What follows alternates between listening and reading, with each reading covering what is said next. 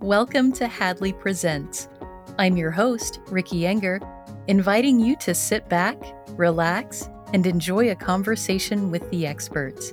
In this episode, Hadley's Director of Community, Marc Arneson, joins us as Hadley members share insights from their journeys through vision loss. Welcome to the show, Marc. Thanks, Ricky. So fun to be here. It's really good to have you. And you've been here before, and I have. those times I'm like, okay, you get an intro, but you got to hurry it up so we can move on to the next guest.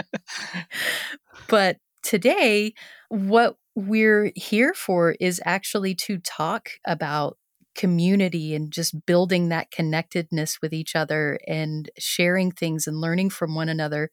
And that is kind of what you facilitate. So this time you get a slightly longer intro to tell us about what you do at Hadley. Oh, wonderful.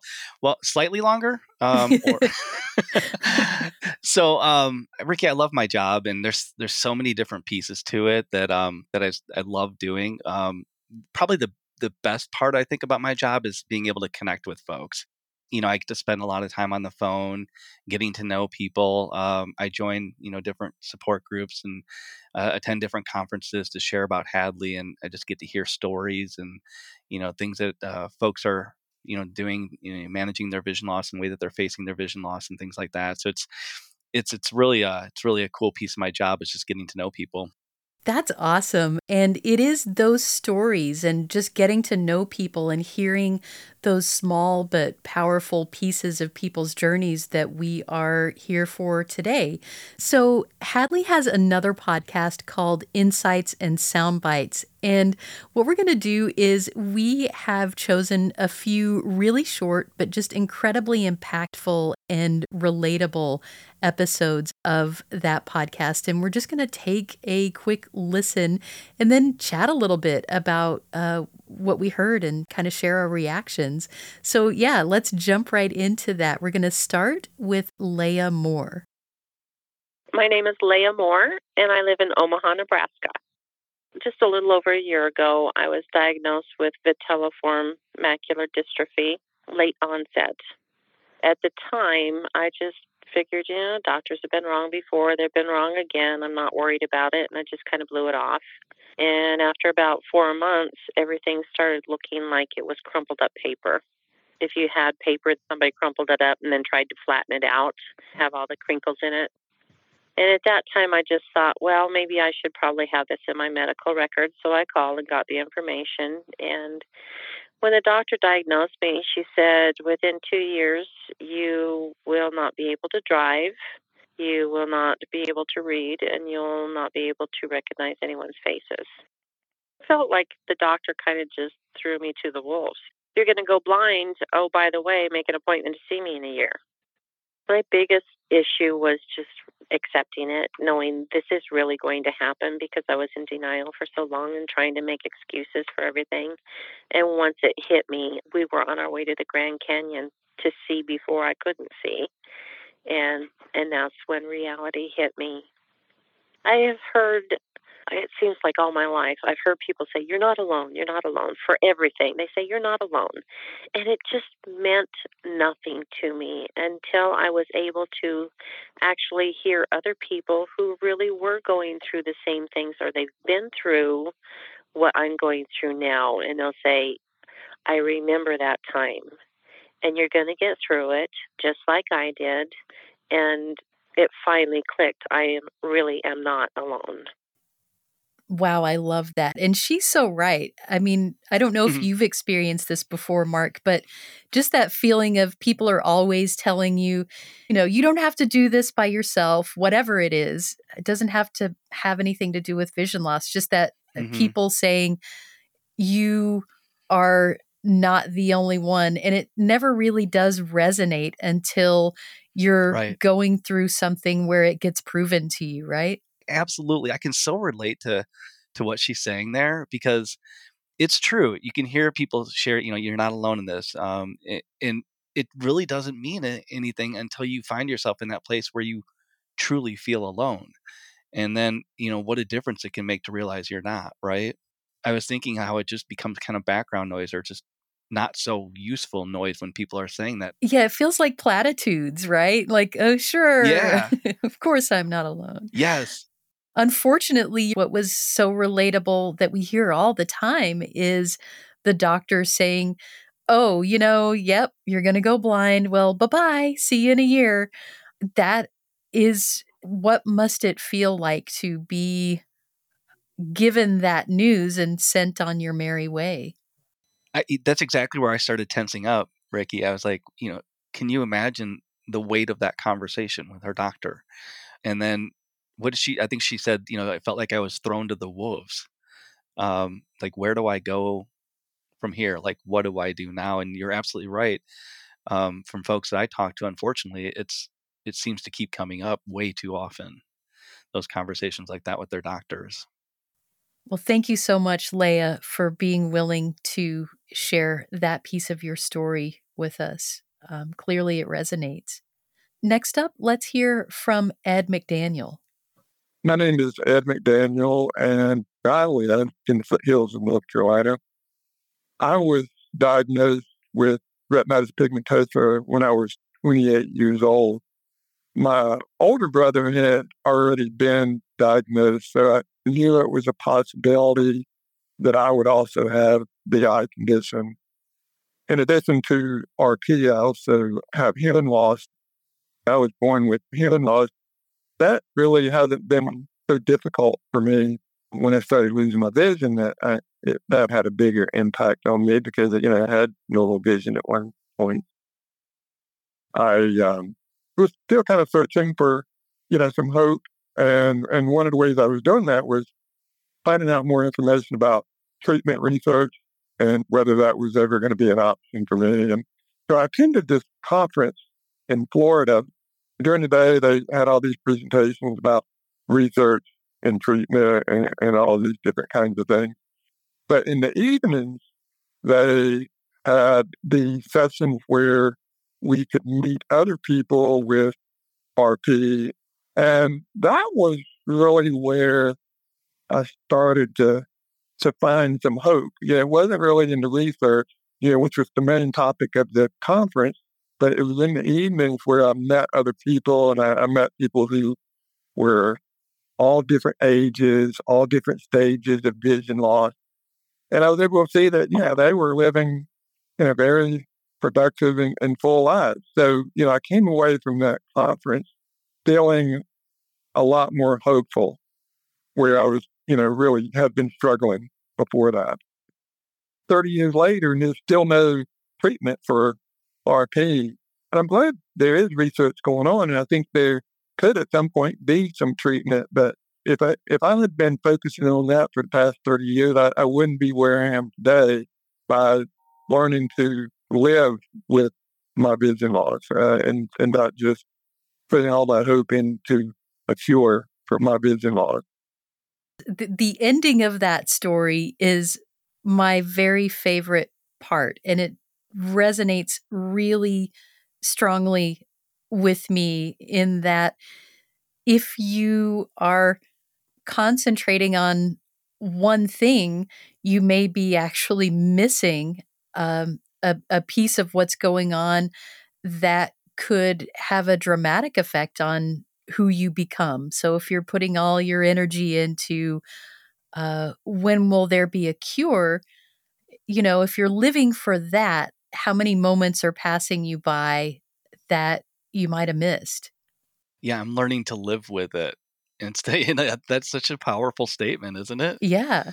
I think that's what you're talking about. Yeah. I think you're absolutely right. Ed is still hopeful. There's research going on, and there's going to be a treatment, but I'm learning to live with this now. And that's such a cool thing. Yeah, and he's kind of paying that forward in a way, right? He's doing his own support group, so meeting people where they are now, because I think he recognizes the importance of hearing the right thing at the right time and seeing other people who are maybe in different places in their journey than you are, and having that just be a kind of a beacon of hope for you.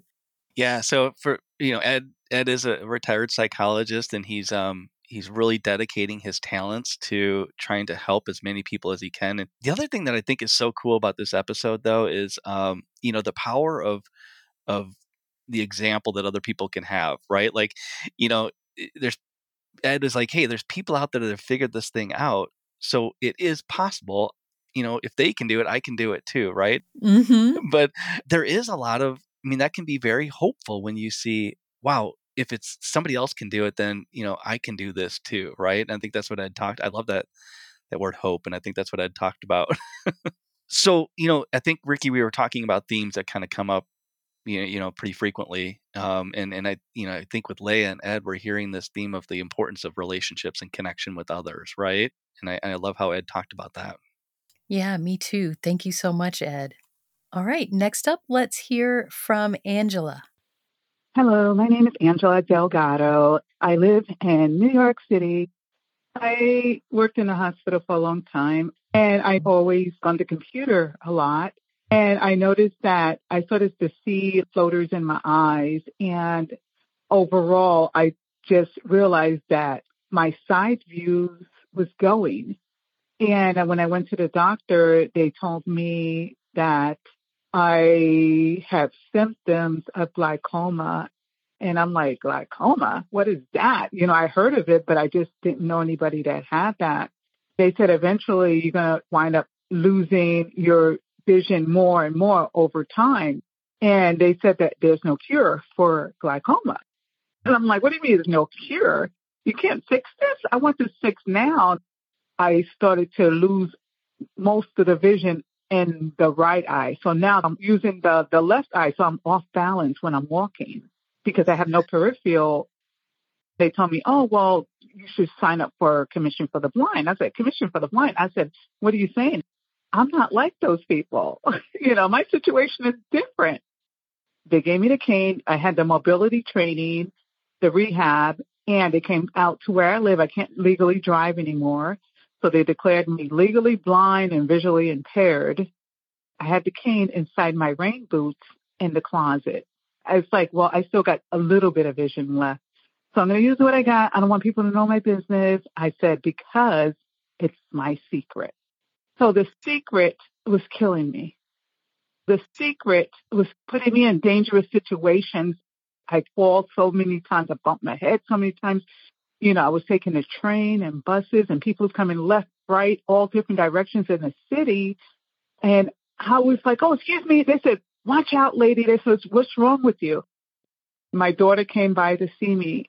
She said, Mommy, why don't you take your cane with you?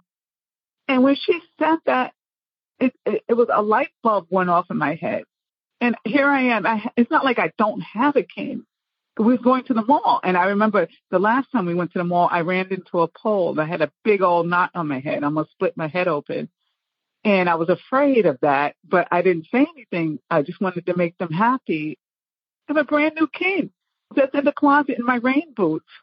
And I haven't even been wearing the rain boots because the cane was in it. So I felt like it was contaminated with the cane. She said, this would help you so much. And all I could do was, and then I started crying.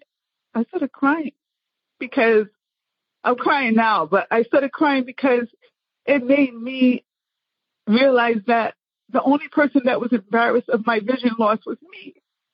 And I didn't want to burden nobody else. And they was more worried about me not using the cane, and I didn't know that. And I thought that they didn't want to be around me. Or when they was around me, I wanted to be like them. I wanted to go and act like I could still see as good. But when we went to the mall, I had the cane out and it just fit me. The cane was moving without me, put it that way. It was guiding me without my permission, if that makes any sense. Everything just happened so naturally. That was the best thing I ever did. Wow. Talk about a roller coaster, right? Right? Again, I don't know what it is. Yeah, these episodes, I'm like, I get tensed up, and then by the end of it, though, Yeah, I've been it feels smiling at the so end of each one good of them. because it's just that moment of catharsis. It's watching someone go from this place of just feeling so lost in a way. And in Angela's case, feeling shame. That's a thing that we've talked about before on Hadley Presents, is that feeling of shame in relation to your vision loss. And then there's the whole friends and family aspect of it. What are they going to think? And I think my favorite line was, blind? I'm not like those people. We do hear that. Right. Yes. I had a chance to sit with Angela over the phone. We recorded this together, and the thing that I think is so cool about Angela is she's so honest, and she's just so real, and you can hear that in her voice. It just really comes across. I was reminded of our conversation together when I was listening to this again. But yeah, again, these common themes that we keep hearing, and I was thinking, the stigma that she carries around about with the white cane, that was powerful too. Oh yeah, And I think, like with the rain boots are right, it's contaminated with the contaminated. cane. But I imagine that's pretty common too, don't you think, Ricky? Oh, for sure. We've talked about this in a couple of our episodes on exploring the white cane, and people have shared that. Even professionals, like we had Dory Rush, who Right. is a professional in the blindness field, share about her journey with the cane. And it was very much that I don't want to admit that I need this, and people are going to look at me in a different way when I have it. And then ultimately, when you start using it, it's like, maybe I was thinking way more about this than other people were. And hey, I'm not bumping my head anymore. Yeah, what did she say? I think she shared that she still wanted to act like she could see. And you're Right. right. And then, but her family members, and what a revelation for her, right? When her daughters, they didn't want it, or they wanted her to be safe. That was what was important to them, regardless of the cane or the contaminated boots. It was just like they wanted her to be safe, which I think that's really a cool revelation that she came to as well. Yeah, I love definitely. that though. The cane was moving without me. Is that how she said it? I think Yeah. it was guiding her. Yeah, I love that. So it became a thing that was just natural for her, whereas I think she expected to struggle way more with it. And suddenly it's, Mhm. hey, I'm moving through the world again. I'm doing my thing. And I'm doing it safely now. Yeah. Yeah. Yeah. Thank you, Angela. Such a powerful story. We appreciate it. And last up, let's hear from Bill. Hi, my name is Bill Massey, and I am calling from Raleigh, North Carolina. In 2008, at the conclusion of a routine eye exam for an eyeglass prescription, my optometrist suggested that I get a field of vision check to see if I had a glaucoma. But he was so complacent in his suggestion that I didn't take it seriously and ignored it. That was my bad, because 2 years later, in 2010, when I was back for another eyeglass prescription refill, he asked why I had not had the field of vision check, and then insisted that I get one, and gave me the contact information for the Duke Eye Center here in North Carolina. Well, about a month later, I went in for my field of vision check, and it was determined that I already had a fairly advanced case of glaucoma, and I was prescribed a regimen of 3 different eye drops twice a day in each eye. But despite the eye drop regimen and several procedures to install in my eye what my doctor called the bleb, my vision continued to deteriorate until 2016, when I had to surrender my driver's license to DMV and my car keys to my wife. And so to say that was disappointing to me would be an understatement. But couple of weeks after that, I was back at Duke Eye Center for a routine eye pressure check. And I was sitting in the always crowded waiting room. And I was so wrapped up in my grievance about having lost my driving privileges and thus my independence, I didn't even notice this elderly, snow-haired gentleman who plopped down in the chair beside me. And he said, "Good morning." And so I returned his greeting, and we struck up a conversation that was pretty much dominated by me lamenting my woes about having lost my driving privileges. And he indulged me until I stopped to take a breath. And then he said in his soft southern drawl, "Well, I expect you can't drive no more, but I expect you can still walk." I didn't say anything. So he went on. And he said, "And I expect you can't see no more, but I expect you can still hear." And so while I was formulating some kind of response to point out what I thought was his misplaced optimism, the nurse stepped around the corner and shouted out, "Mr. Webb." And without saying a word, the gentleman stood and shuffled off down the corridor with his walker and the nurse guiding him by his elbow. Now, I had never seen Mr. Webb in that waiting room in the dozens of times I had been there previously. And I have not seen Mr. Webb in that waiting room in the dozens of times I have been there since. But I have concluded that that is because it is not often that we encounter an angel. And I'm convinced that that's who he was, because since that day, I have focused on my future and not my past. Captivating storyteller, right? Oh my goodness. You could just, I feel like I could sit and listen to Bill all day. Yes. And again, okay, so true to form, Ricky, I find myself relating to Bill as well. That line is like, what do you say? Formulating a response to point out his misplaced optimism.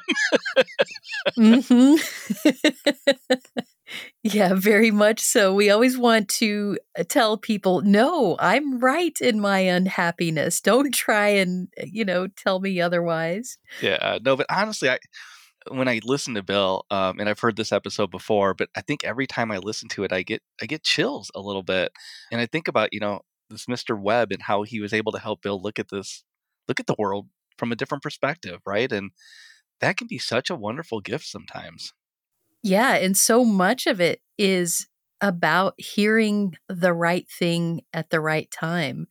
And Yeah, you never know, like maybe you're the person who has that right thing to say to somebody else. But you're like, well, I'm not a born storyteller.